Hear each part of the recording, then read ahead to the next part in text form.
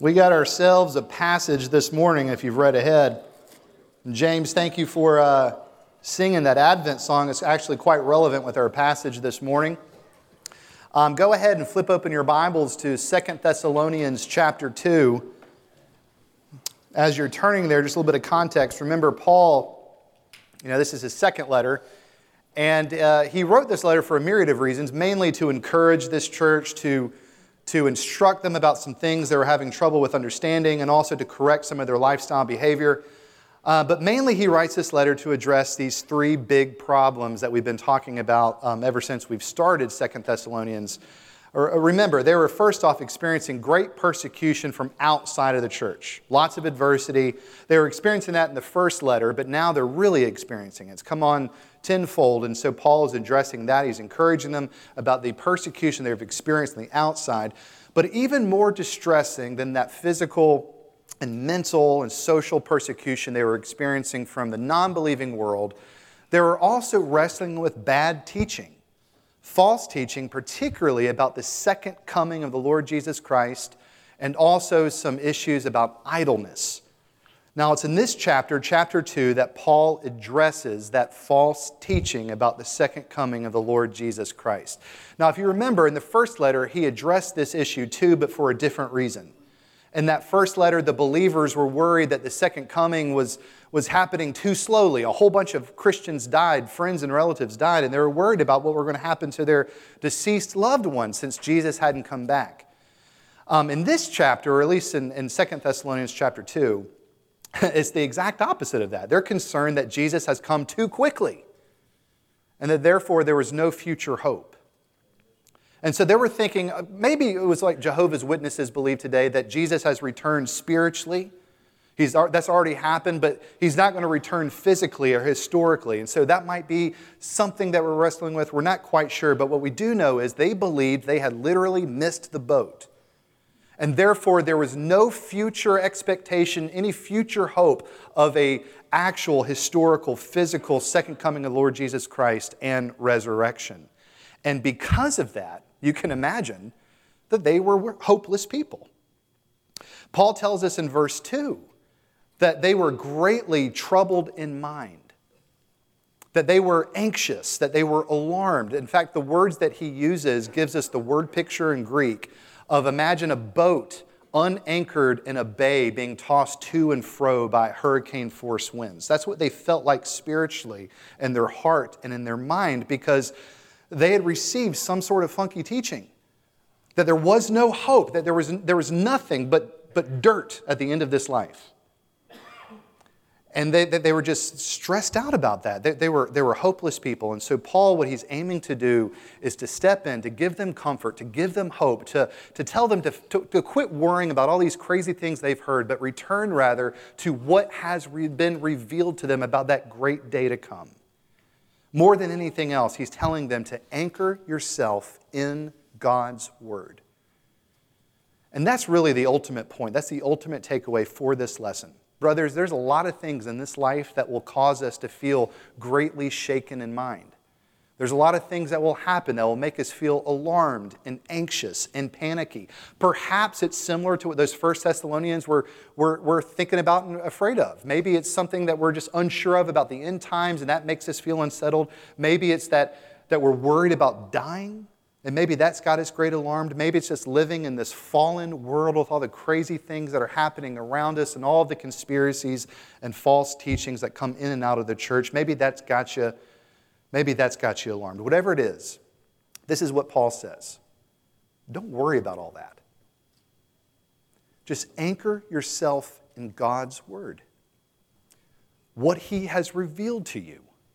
Anchor yourself in God's Word, because if you do, you'll be able to handle anything in this life and live lives worthy of your calling in the Lord Jesus Christ. There are lots of squirrels in this passage if you've read ahead. There's lots of pathways that we could go down, theories and things of that sort. But the main takeaway is Paul is saying, anchor yourself in God's Word and set your eyes upon the Lord Jesus Christ.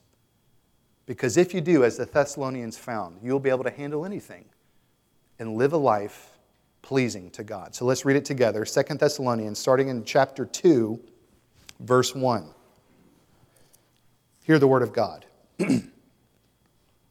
Now concerning the coming of our Lord Jesus Christ and our being gathered together to him, we ask you, brothers, not to be quickly shaken in mind or alarmed, either by a spirit or a spoken word or a letter seeming to be from us, to the effect that the day of the Lord has already come. Let no one deceive you in any way. For that day will not come unless the rebellion comes first, and the man of lawlessness is revealed, the son of destruction, the one who opposes and exalts himself against every so-called God or object of worship, so that he takes his seat in the temple of God, proclaiming himself to be God. Do you not remember that when I was still with you, I told you these things?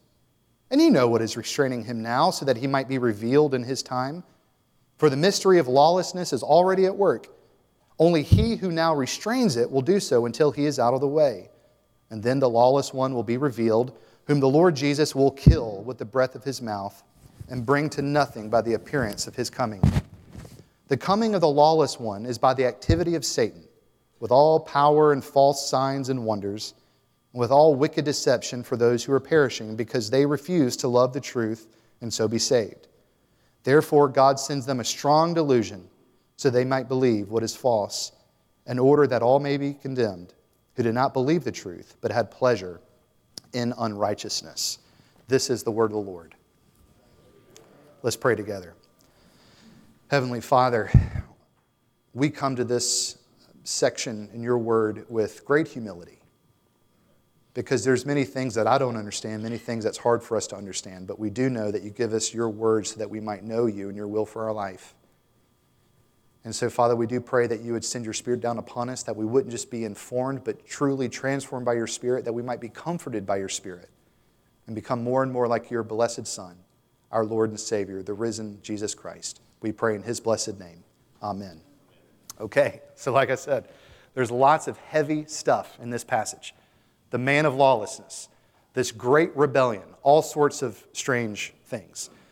What makes it even more difficult to understand is that a lot of these things that which Paul speaks of, these allusions that he makes, are a summary of a snippet of a one-sided conversation that we don't have the full picture of, which makes it really hard to understand some of these things in which he's saying. In fact, a really well-respected scholar, Leon Morris, said that this passage is probably the most obscure and difficult in the whole of Paul's writings.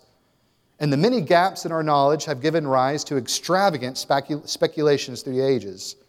We do not possess the key to everything said here, and so it is well to maintain some reserve in our interpretations. That is just a scholar way of saying, I have no idea some of the things that Paul is talking about here. In fact, I'm going to give you the caveat up front. With all the points that I have, I'm not sure. So we're going to come to this passage with great humility, trusting that God will reveal to us in his word what he wants us to know. Having said that, there are two things that will help us in our studying this passage together. Two things that you know, that I know, but just to remind you of. First off, brothers, God's word is trustworthy. God's word is his spoken word. The Bible is his spoken word. It's all authoritative. It's sufficient. It is necessary. It's inerrant.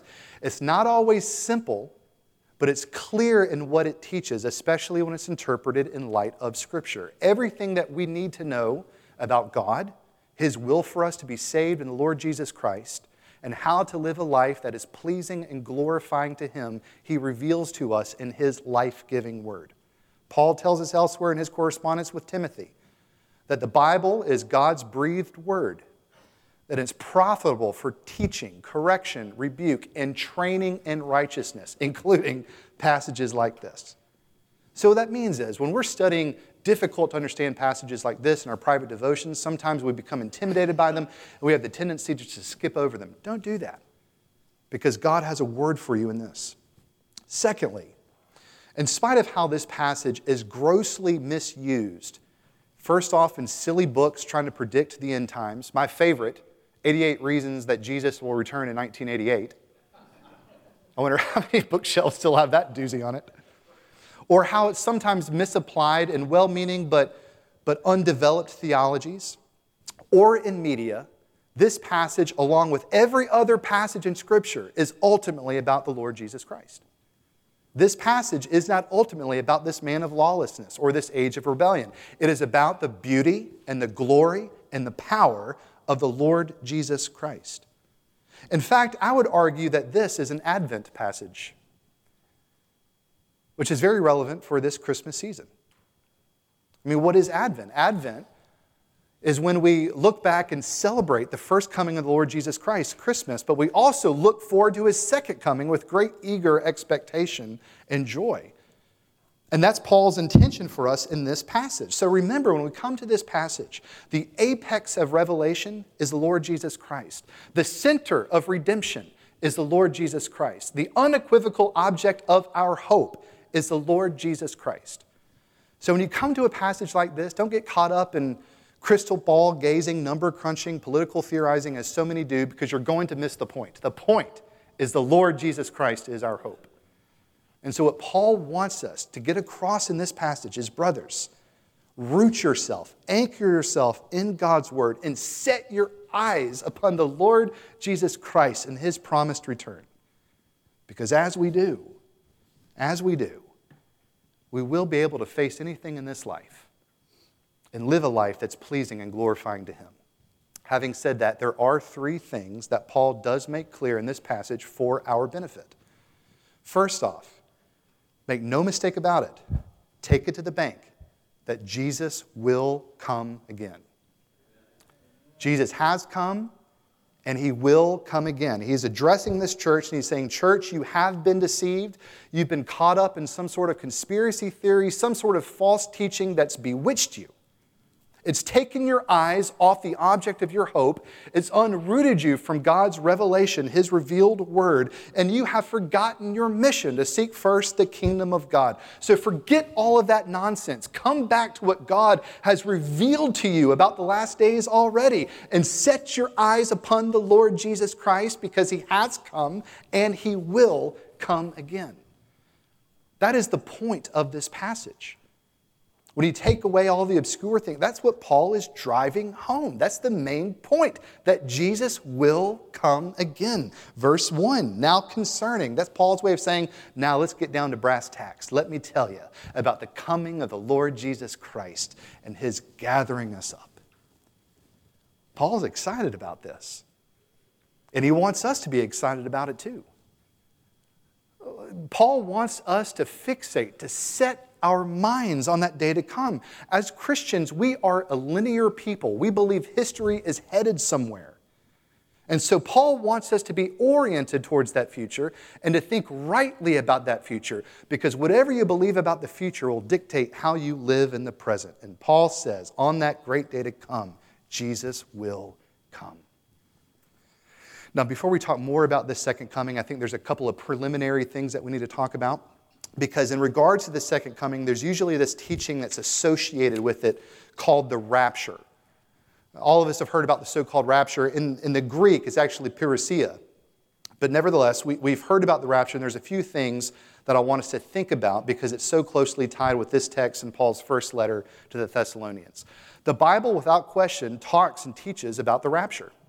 He briefly mentions it here, gathering us up. He talks about it in technicolor form in 1 Thessalonians with all of the sights and sounds that we see in 1 Thessalonians 4, verses 13 through 17. I believe George taught on that passage. You can go back and listen to it. But it's glorious. It's mind-bending.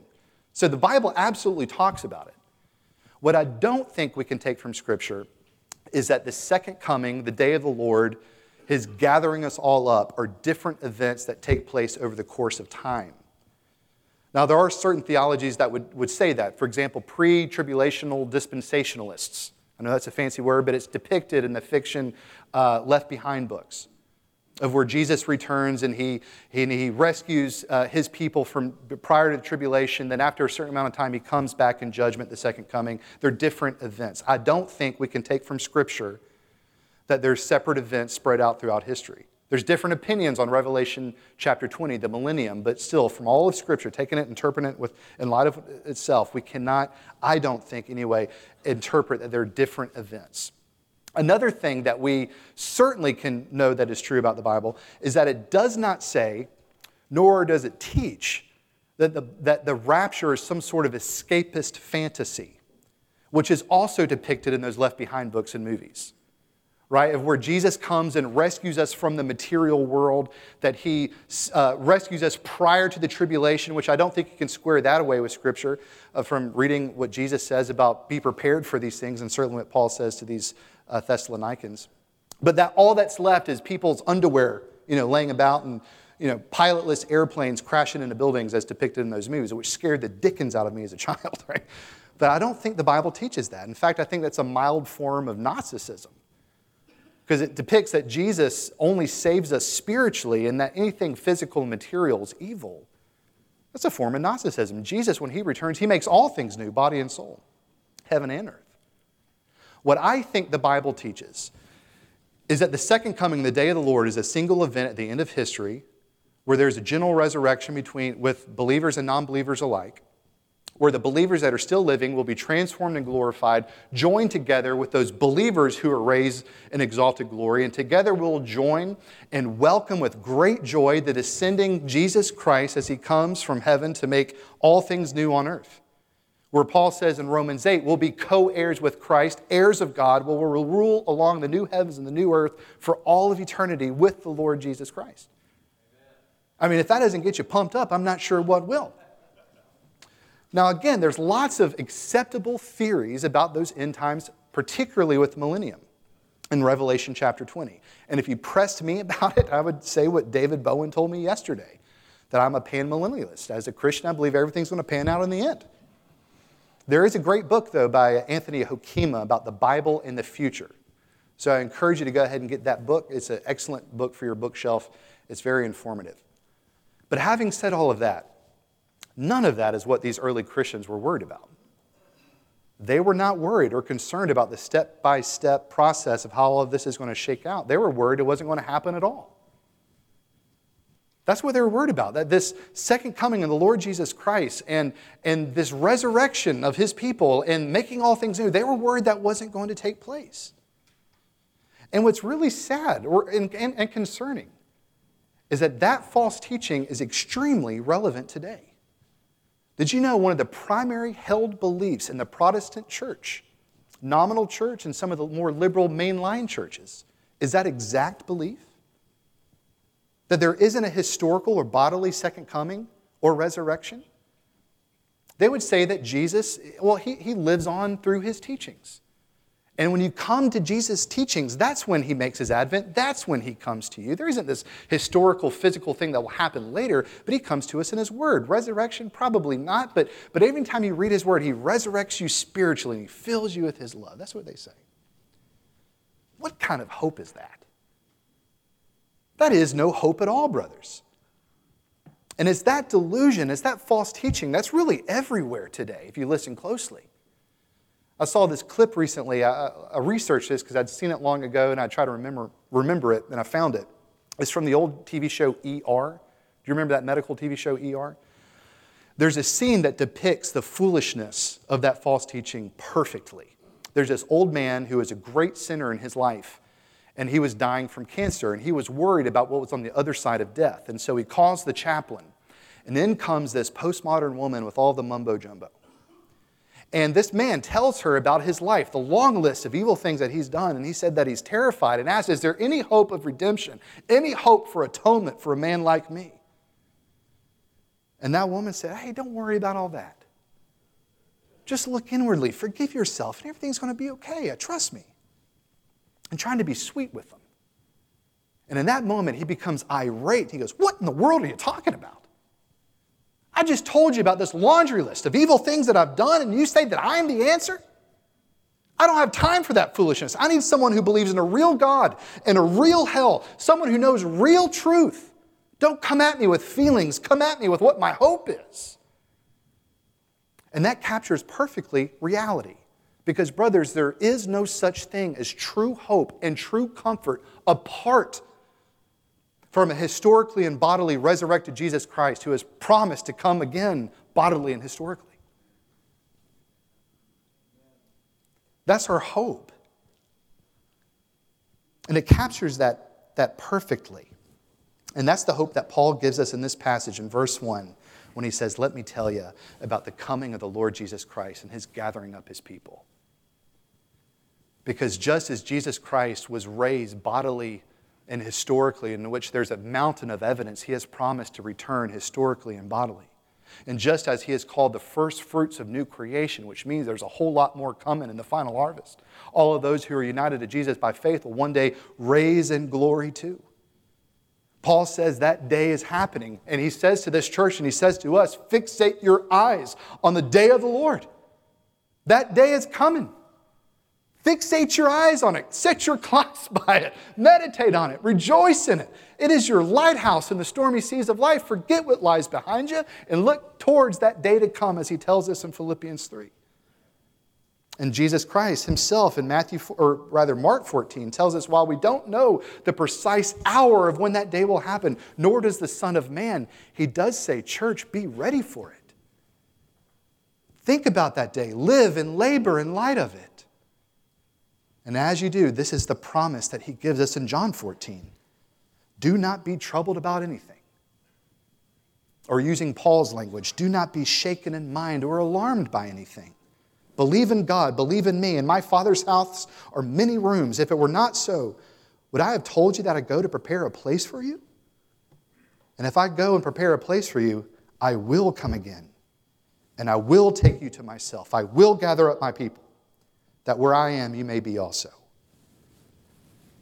That's Paul's way of saying the day of the Lord is coming. Jesus is coming.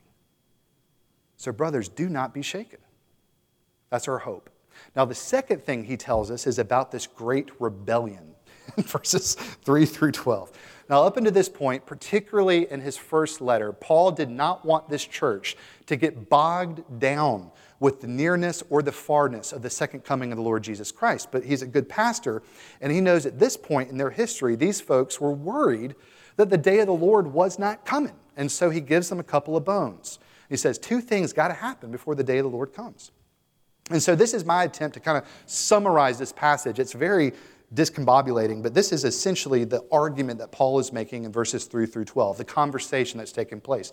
This church comes to Paul. Paul, we are scared out of our minds that we've missed the day of the Lord. Paul says, well, have you seen the two signs? And they said, well, what signs are you talking about? He goes, you know the signs. We've talked about this before. There's two great signs, the great rebellion and the man of lawlessness. Have you seen those things? No, we haven't seen those things. Then you don't got to worry because the day of the Lord hasn't arrived yet. That's generally the conversation that's being taken place here. Now, what makes it difficult to understand, like we already said, right? This is just a summary of one snippet of one side of a conversation that had taken place in the past. So it's really hard for us to understand all the things that are happening, going on right here. So the question is, how in the world are we supposed to read this passage and try to get a handle on it? Whenever you come to this passage or other New Testament eschatological prophecies, there's usually about 4 ways to approach those texts. And this is some preliminary stuff before we dive into our passage. There's 4 ways, 4 approaches to interpret New Testament prophecies about the end times. Okay, so you can write these down if you want, or you can come back and listen later. But 4 different approaches. The first one is the preterist approach. That's Peter with an R right after the P, the preterist approach. And it says that all prophecies made in the New Testament were fulfilled in the first century under Nero and the fall of Jerusalem. So what that is saying is whenever you read a prophecy in the New Testament, it is not pointing beyond that first century. All of them are fulfilled under the reign of Nero and the fall of Jerusalem. That's one theory. Another theory is the historist approach. This says that all the signs and prophecies characterize the entire period of the church age between the first and second advent. So it's not pointing to any one historical event, but rather it's describing the spirit of the age between the first and the second advent. The third approach is the futurist approach. That says these signs and prophecies only concern future events. It has no relevance of what's happened in the past or the present. It's only things that we can look forward to. Each of those theories have their merit, but not one of them by themselves fully contain all what these New Testament prophecies accomplish. So I really love what Anthony Hoekema said, the man I mentioned earlier. He said the best approach for interpreting passages like this is to combine all 3. realizing that most of the eschatological signs that were fulfilled in the first century, but they also established a trend that would typify the church age. In addition, they would have their final concentrated fulfillment in the time immediately before Christ's return. So an example of this would be the Olivet Discourse in Jesus' ministry. A lot of the things that he says in those passages happened in the first century. But reading that passage, certainly in conjunction with the rest of Scripture, it is clear that Jesus was looking beyond the first century to the end times. So take our passage, for example. Paul is saying something very similar to what the Apostle John said in his letter, 1 John chapter 2, verse 18. In that passage, John notes that currently there is an age of antichristness. There will be an ultimate antichrist, John says. But right now, we live in an age where lots of little smaller antichrists are going to pop up. And there's been people throughout church history that have fit that bill. There will be an ultimate antichrist, but we also live in an age where all these different little smaller antichrists pop up. That's what he says explicitly in 1 John chapter 2. Paul says the same thing here if you read closely. He says we currently live in an age of lawlessness. There's an age, there's a mystery of lawlessness at work. There's lots of little antichrists or people that would characterize that lawlessness. However, all of this will eventually culminate to the final embodiment of evil, one who will make his appearance on those last days, whom Paul describes as the man of lawlessness. All right, so in this passage, Paul is focusing on that end time thing. All right, so that's all the preliminary stuff. Let's dive in and talk about this great rebellion, because there's two things about this great rebellion that Paul wants us to know. First off, it's the leader of this rebellion. And secondly, it's the dynamics of this rebellion. The leader of this rebellion, who is this person? Paul gives us a lot of descriptions about what this person will be like. The first and main description is in verse 3, his title, the man of lawlessness. That is that he is an antinomian. He is completely opposed to law. Paul isn't saying that he's just a rule breaker. He'll most certainly be a rule breaker. But it's not like he notices God's law or any law and says, oh, I'm going to break that. I mean, he will do that. But a man of lawlessness, the idea of law isn't even in his purview. He is completely disposed of. He's opposed. I mean, it's like an ant to him. He does not care anything or know anything or worry about anything. He's not concerned about the moral law of God, first off, which of course is summarized in those two great commandments. Love God, love your neighbor. That's nothing to him. And most scholars say this also includes civil law, God's common grace, which causes human flourishing. This man is the epitome of selfishness. The only thing important to him is his own desires, his own wants. That is more real to him, more sure than any law on the outside of himself. He's completely opposed, disdains the things of God, the law of God, and human flourishing. That's who this joker is, the man of lawlessness. Second thing, not only does he oppose God, but he will also exalt himself over God. Verse 4. To put it short, he rejects God and sets himself up as God. Now, that's exactly what Adam did in the garden. At the end of the day, that's what we are doing in our sin. We're saying we know better than God. But Paul is talking about the fullest manifestation of that. That this man literally will reject God and set himself up as God to be worshipped. Look at these subdescriptions. Paul says false signs and wonders. Paul is saying that this guy is a cheap imitation of the coming Christ. He's a pseudo-Christ, the Antichrist. Another description, he will take seat square in the middle of the temple. Now, this is one of those descriptions that have so much theories and so much debate back and forth about what Paul is talking about, that this Antichrist, this man of lawlessness, will sit in the temple. Is he talking about the old Jerusalem temple? That someone's going to have to go back and rebuild the temple, then once that's rebuilt, sit in the temple and claim himself to be God? Probably not, but I don't know. Another theory is that Paul is talking about the church. That could be the case, I'm not sure. I like what Tim Keller says. He says it's probably best to think about that particular verse as metaphorical, describing the extreme idolatry and self-worship this man of lawlessness will bring. And I like what he says. He goes, what was at the heart of the temple in Jerusalem long ago? In the Holy of Holies, there was a box. And in that box was the law.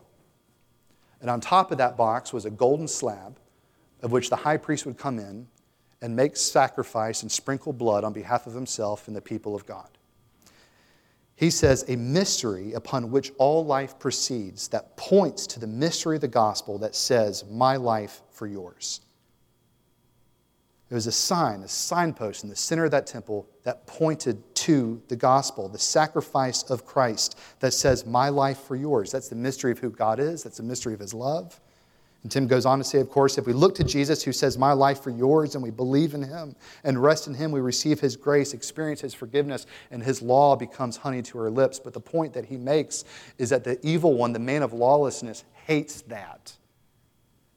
He hates God. He hates the gospel. He wants to replace that. That's the point. So he's a man of lawlessness. He exalts himself over God. And lastly, he is aligned with Satan. Verse 9, Paul tells us, yes, this final Antichrist is the greatest embodiment of evil, but he is nothing more than a puppet of Satan himself. So who is this guy? Paul is ambiguous. He gives us a lot of descriptions of what this person will be like, but he doesn't say who it will be. Most people think it's going to be some sort of politician. I think like every president since Washington has been labeled at one time or another the final Antichrist. But Paul doesn't say that it's going to be a politician. It could be. We don't know. Of course, there's lots of people throughout church history, as the Apostle John says, who have the characteristics of the Antichrist. But the church has misfired often about who this final one will be. So we have to approach this with humility. In fact, I love what Gerald Voss says. He says when it comes to end-time prophecies, particularly this one, we must have the humility to understand that the best and final exegete will be its fulfillment. That is, I don't know. We're just going to have to wait and see. And that's a good approach to take, with humility. That's why I think it's more important that we focus on the dynamics of this rebellion than the leader. It's important for us to know what that leader will be like. But notice what Paul says about the dynamics of this rebellion. Paul does not specify as to what form this rebellion will take or what it will look like, but he does use a word. He uses the word apostasy. And what that means is, in the revolt this Antichrist will lead, which was again directed towards God and his law, will certainly include non-believers. It will even infiltrate the nominal church. Those people who have just been playing a game this whole time, who have never rooted themselves in the gospel, somehow, some way will buy into whatever this man of lawlessness is selling. Which makes verse 7, I think, very sobering. What does Paul say in verse 7? He says the mystery of lawlessness is already at work. All right, so he's talking about this end-time man of lawlessness, but he also says in verse 7, this mystery, this power, this essence of lawlessness is already at work. Lawlessness, another word for that is sin. The problem of sin has been at work since the fall. And it's going to continue to grow as we've seen in Scripture and have experienced in our own life. This problem of sin will grow and grow and grow. Ultimately, it will come to a head in this full fire rebellion. But Paul says, but the groundwork has already been laid. The power, the mystery of this lawlessness is already at work.